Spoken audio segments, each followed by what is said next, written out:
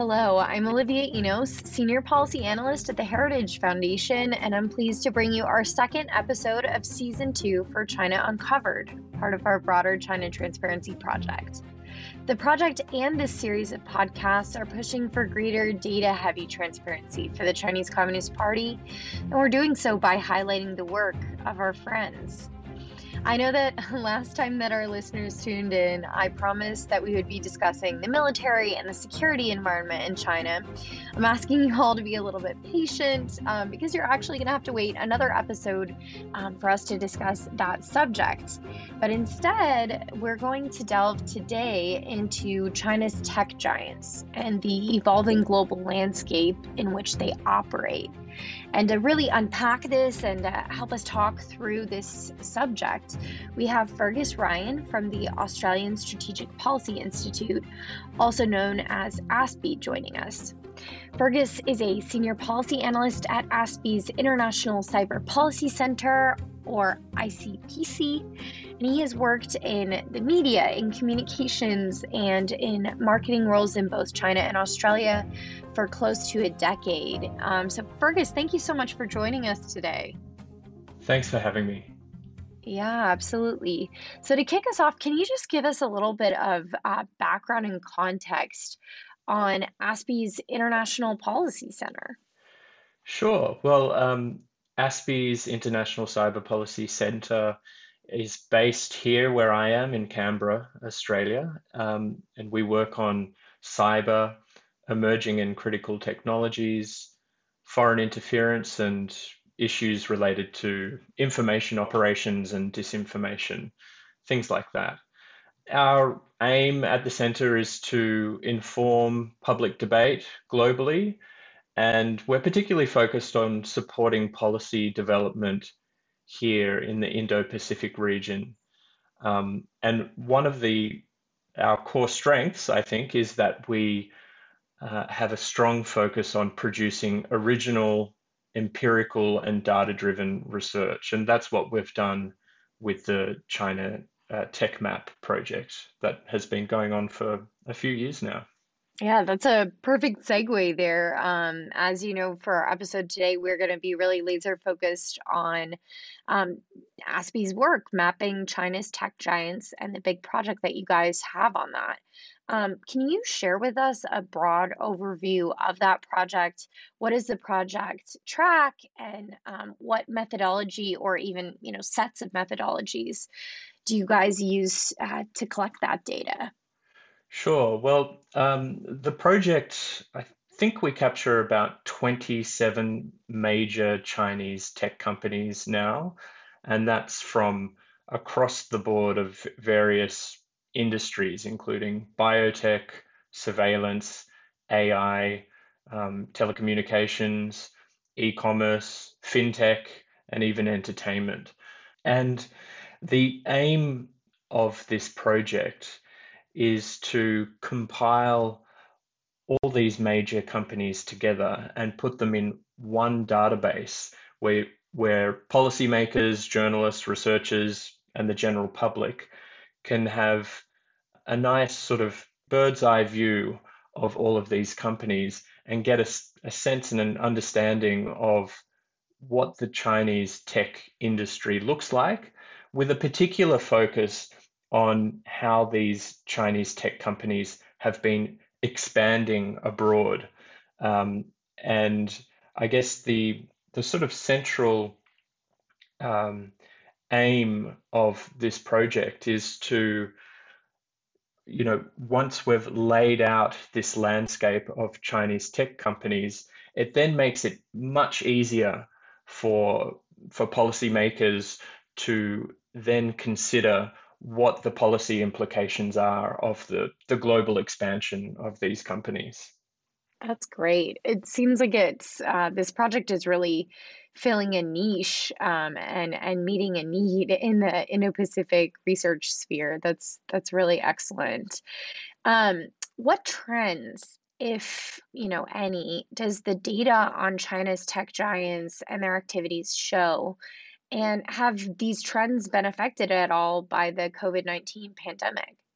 Yeah, so as I said, we've been tracking these companies for some years now, um, and we first launched the project in 2019, um, and we relaunched it this year in June um, by adding on an additional four new companies, and we produced two major new policy reports about all of these companies. And the for this relaunch, we focused our analysis on what has changed for these companies during the COVID-19 pandemic. And we also took a deep dive into China's global data collection ecosystem and supply chain issues. So, for my part of the project, uh, I co-wrote a paper called Reigning in China's Tech Giants, and I wrote that with my colleagues Daria Impiambato and Audrey Fritz. And in that paper, we initially set out to write about the impact of the onslaught of sanctions that came out of the United States that were targeting many of these major Chinese tech companies. And we wanted to track how the impact of those sanctions. Um, Now, that was at the beginning of the project. As we continued through the data collection and then finally the writing up of the report, we realized that these companies had really been buffeted by many different factors, not just those sanctions that came from the United States. Importantly, uh, the report came at the same time as the COVID-19 pandemic, and we saw that many of the companies in our database were buoyed by the economic activity that came out of COVID-19. Whereas most industries around the world, most traditional industries, were hard hit by the pandemic.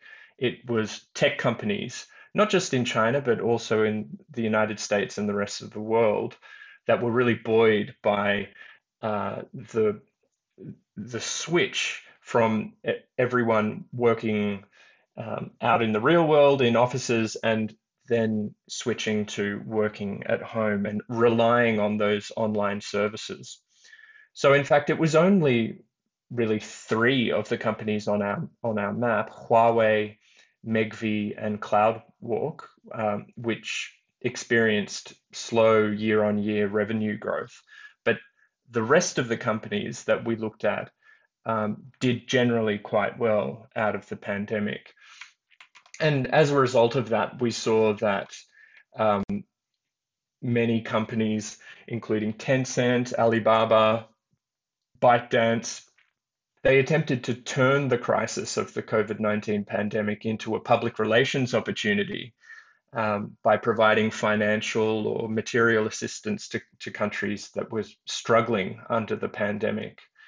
Um, and then, of course, the sanctions that were coming out of the United States at the time under the Trump administration really aimed to sort of to hobble the progress of many of these major companies, in particular Huawei. But then the surprising thing to us as we were doing this report was that while the companies were buoyed by COVID and buffeted by these sanctions from the United States, what we hadn't really predicted was that they would also be engulfed in this regulatory storm back at home in Beijing. And that is um, something that began to play out as we were putting this paper together. And we say in the paper, we expect that this will continue through 2021 and beyond. And that, in fact, is what has happened. And we've seen this regulatory storm at home in China that has really thrown a spanner in the works for many of these tech companies. So, uh, all in all, it was a very tumultuous time for these Chinese tech companies.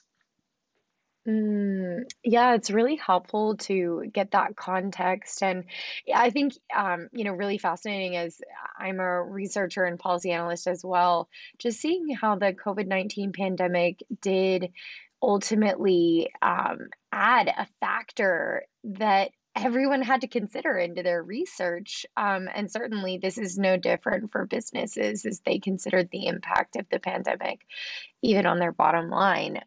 I think that it's no secret that tech innovation and the environment for tech innovation in China is fragile. And that fragility was arguably further exacerbated both by the pandemic and by the US-China trade war. And I would add here, because you were also talking about various sanctions measures that the US was undertaking, I guess, as a part of that China trade war. And you highlight all of that in your report. Can you tell us a little bit more about that relationship between the fragility of tech innovation and some of these other factors?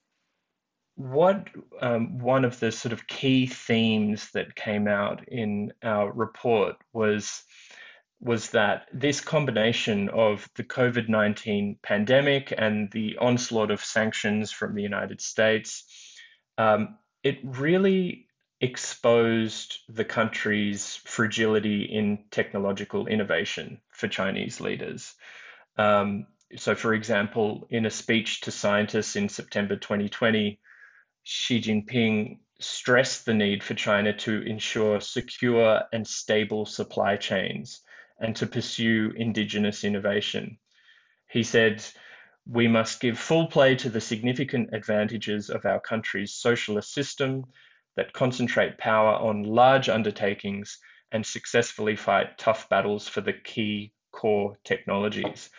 Um, and what Xi Jinping was tapping into there is a sentiment that has been present in Chinese politics and in the way that the Chinese leadership thinks about technological innovation for many years, but was made much more pronounced due to the US-China trade war and the COVID-19 pandemic. And this is not limited to just China. I think this was a sort of concern that many different countries, if not all countries around the world, had during the COVID-19 pandemic, that the conditions of the pandemic made it very obvious what your country's strengths and weaknesses are.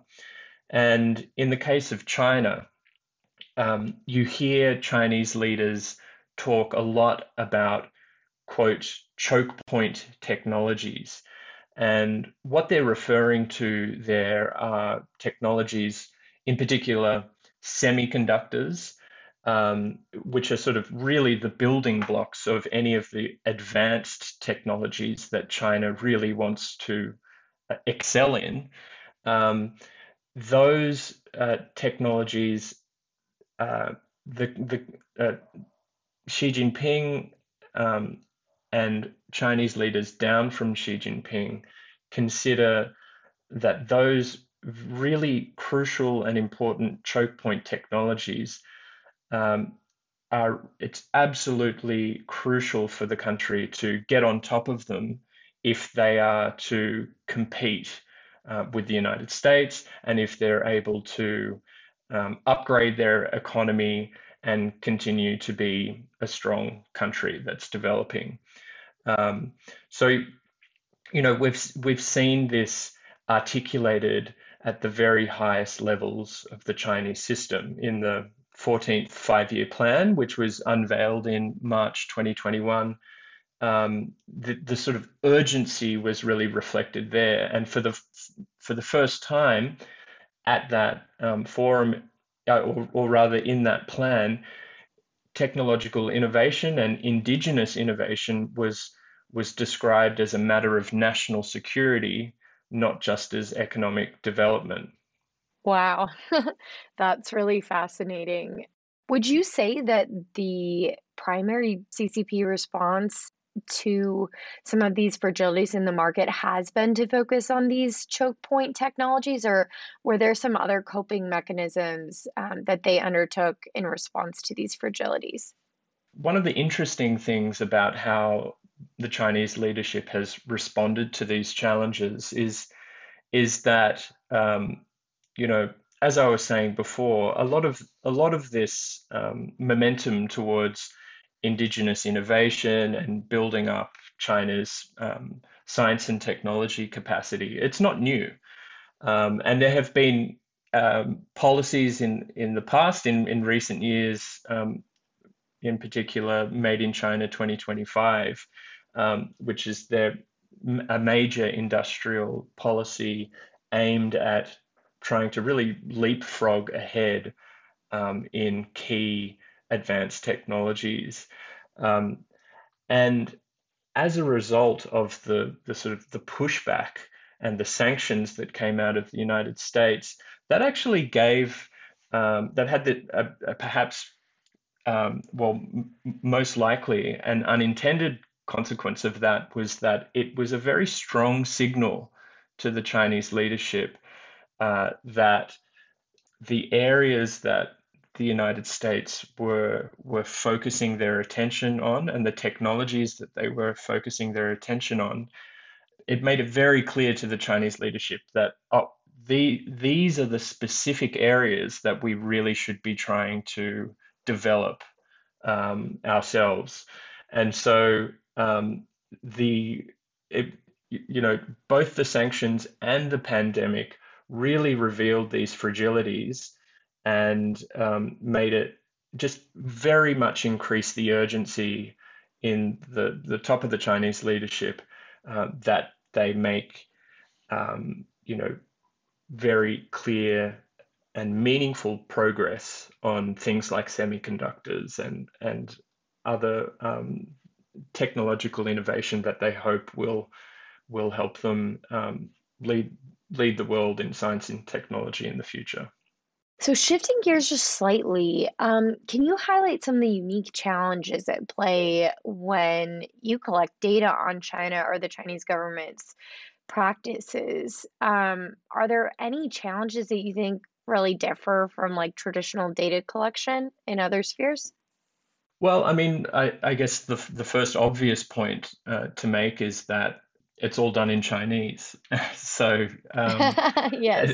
and you know, that may seem flippant to say, but it is important to point out because um, the ability for researchers to actually dig deep into the original documents, policy documents, um, media reports, etc., really relies on your ability to understand what is written and what is being said. So that's the obvious point. I guess another point that is common in any China research or research about the People's Republic of China is that uh, the country and many of the companies have sort of very strong ability to take information down and for information to be censored. And so that was something that was always very much at the top of our minds as we were doing this research, because you know, um, as we read um, older reports and try to click through to the hyperlinks that are there, um, you often find that once you click through, the information is gone. And so we made a concerted effort to archive any information that we came across.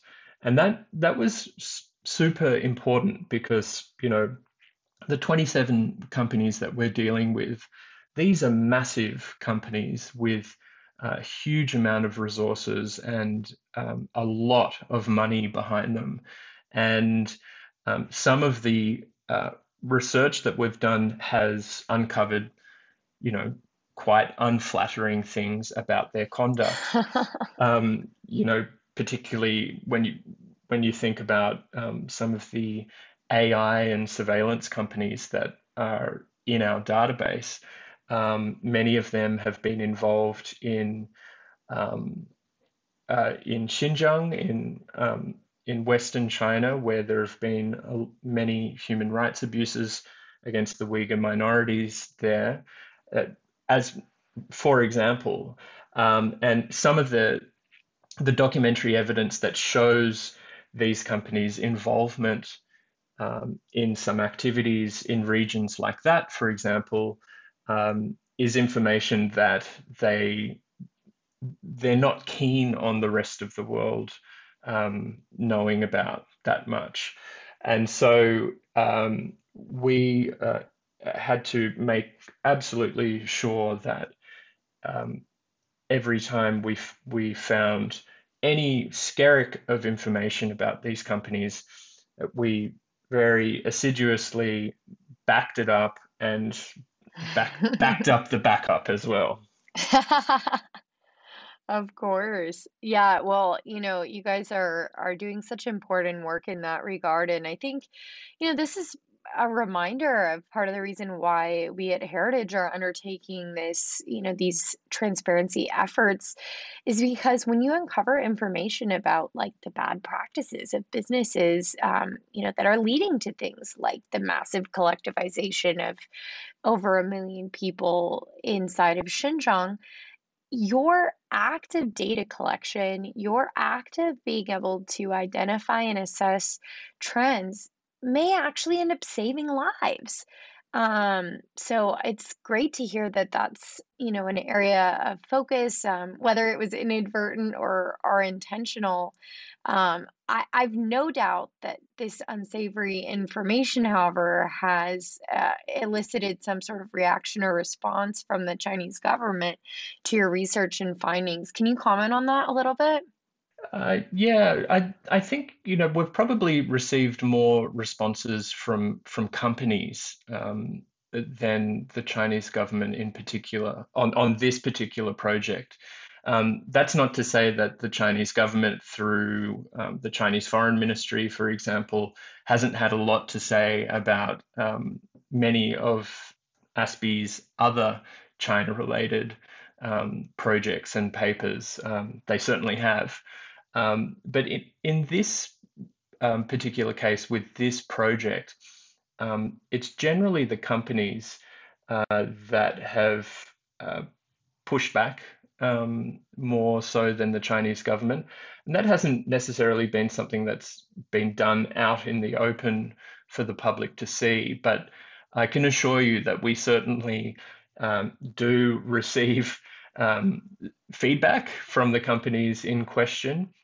And the interesting thing about that is that often when they have challenged any of the information that we've included in this project, we have gone back and triple checked what we had already triple checked before, and then actually found more evidence of their activities that they didn't want the rest of the world to know about, and we have updated the data set with that new information. So that's been one of the more interesting outcomes that we've had from the feedback from these companies. I love that attempts to call into question your research has led to even more being uncovered. That's crazy, but certainly useful. So many of our listeners are a part of the policymaking community, and obviously your research has some relevance to them as well. What areas of China's tech industry are under-researched or merit additional attention? Oh, well, frankly, all of it. Take your pick. Um, we've really gone for an encyclopedic approach with this project, and we've laid it all out there. We've focused on these now 27 companies, but it really is only the tip of the iceberg. I mean, there were many, many companies that we left out, um, and there's huge amount of activity that these companies are involved in, that needs to be captured. And I guess, that goes to, the core, or one of the core reasons why we felt that this work was so important. It's because, you know, back in 2018, 2019, we were receiving so many calls from journalists and policymakers, asking us about these different companies and what they're up to. And we just felt that there wasn't a one-stop shop that you could go to that would give you the overview of these companies that we really just naturally already have when it comes to Western tech companies.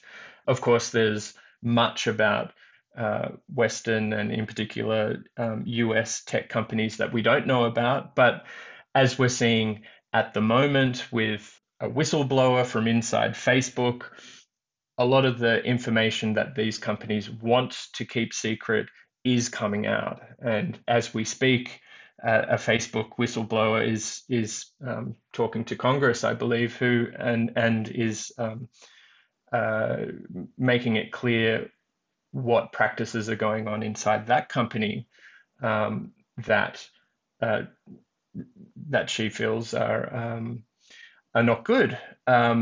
But we don't really have the same mechanisms in place when it comes to Chinese tech companies. And it's much worse, in fact, because one of the key findings that we have found time and again as we've done multiple papers throughout the course of this project is the influence of the Chinese Communist Party within these companies. It's just building up and up. The party building inside the companies is one of the key trends that we've been seeing, and there are um, more recent developments where you're seeing special, what they call golden shares, that are being utilized to ensure that um, government linked organizations are able to sit on the board of these companies. So, for example, ByteDance, the company that owns and operates TikTok, now has a board member who that is very closely linked to the Chinese government, and it gives the Chinese government and the Chinese Communist Party an inordinate amount of control and oversight over these companies.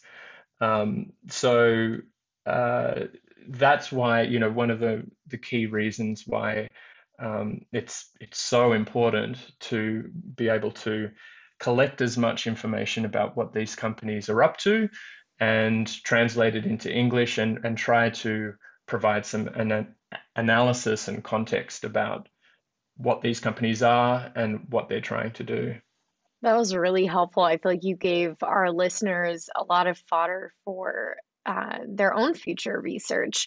And also your comments about how, sometimes party officials are embedded within Chinese companies, and that leads to a lot of entanglements on the international stage. It reminds me of a fabulous book I read actually fairly recently called The Party by Richard McGregor, which really goes into just the ways in which the party has manipulated and controlled the business sector, but also how the business sector has manipulated and controlled the party in various ways. And so sometimes it's a question of, is it the tail wagging the dog or the dog wagging the tail? It's just really interesting and fascinating. But okay, so our final question to conclude is that I would really love to hear from you on what action you'd like to see in response to the findings of your reports. What are some of the most effective ways that you believe policymakers, but I would also add even the business community, can make use of this ample data that you guys have pulled together. Yeah, I mean that's a really important question, and I guess we've seen some of the attempts to deal with the rise and expansion of these tech companies already take place. So, we've talked a lot about the sanctions from the United States under the Trump administration that targeted many of these Chinese companies. And, I think we've seen mixed results from that. Um, I think it's certainly true to say that Huawei, for instance, um, was somewhat kneecapped by those moves, and that perhaps has slowed their ability to expand at quite the rapid pace that it was before. But again, as we were discussing earlier, one of the unintended consequences of that onslaught of sanctions was to make it crystal clear to Chinese leaders that they really needed to prioritize technological innovation. So there are perhaps unintended consequences from different policy prescriptions in this field.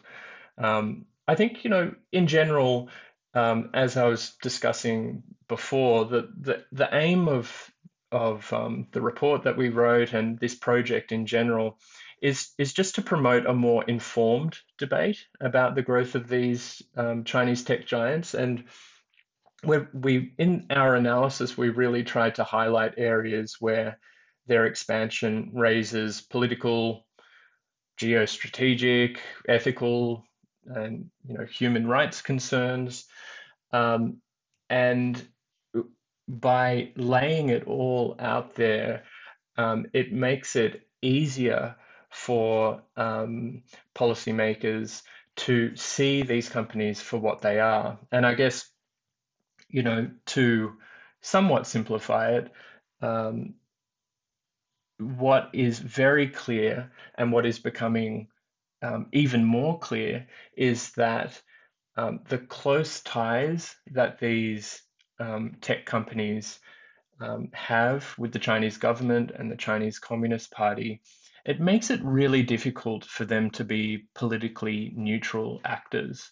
And so for Western governments and corporations, developing risk mitigation strategies is really essential. And that's even more important when it comes to critical technology areas. So, it's about governments and Western and corporations to just be aware of what these companies are, what their aims are, and how they're expanding out into the world, to be able to deal with them in a way that is based on empirical reality. Yeah, thank you so much for ending on such a comprehensive note. I think it leaves our listeners, whether they're from the business community, the policy community, just a eager China watcher, with a lot to think about, and definitely left us with a better understanding of China's lack of transparency in the technological space. So thank you so much for joining us. Oh, thanks very much for having me. Yeah, well, thank you as always to our listeners for joining. I hope that you found our discussion as helpful as I did. And as always, for those eager to learn more, please check out our China Transparency Project website and the 2021 China Transparency Report. I'm going to go ahead and include a link to the website and the report in the show notes for you to check out afterwards. And the website and the report hopefully will serve as useful resources to listeners who are eager to learn more about the data-driven research documenting the activities of the CCP. We'll also be sure to drop links to the ASPI report that we chatted about today. But thank you once again to our listeners for tuning in to China Uncovered, a podcast that's dedicated to pulling back the veil on the activities of the Chinese Communist Party. In 2 weeks from now, and this is for real this time. We will bring you another episode where we're going to discuss China's activities, and this time it will be in the military and in the security space.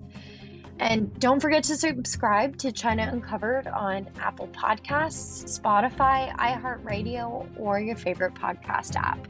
And if you enjoyed this show, please be sure to leave us a review on Apple Podcasts.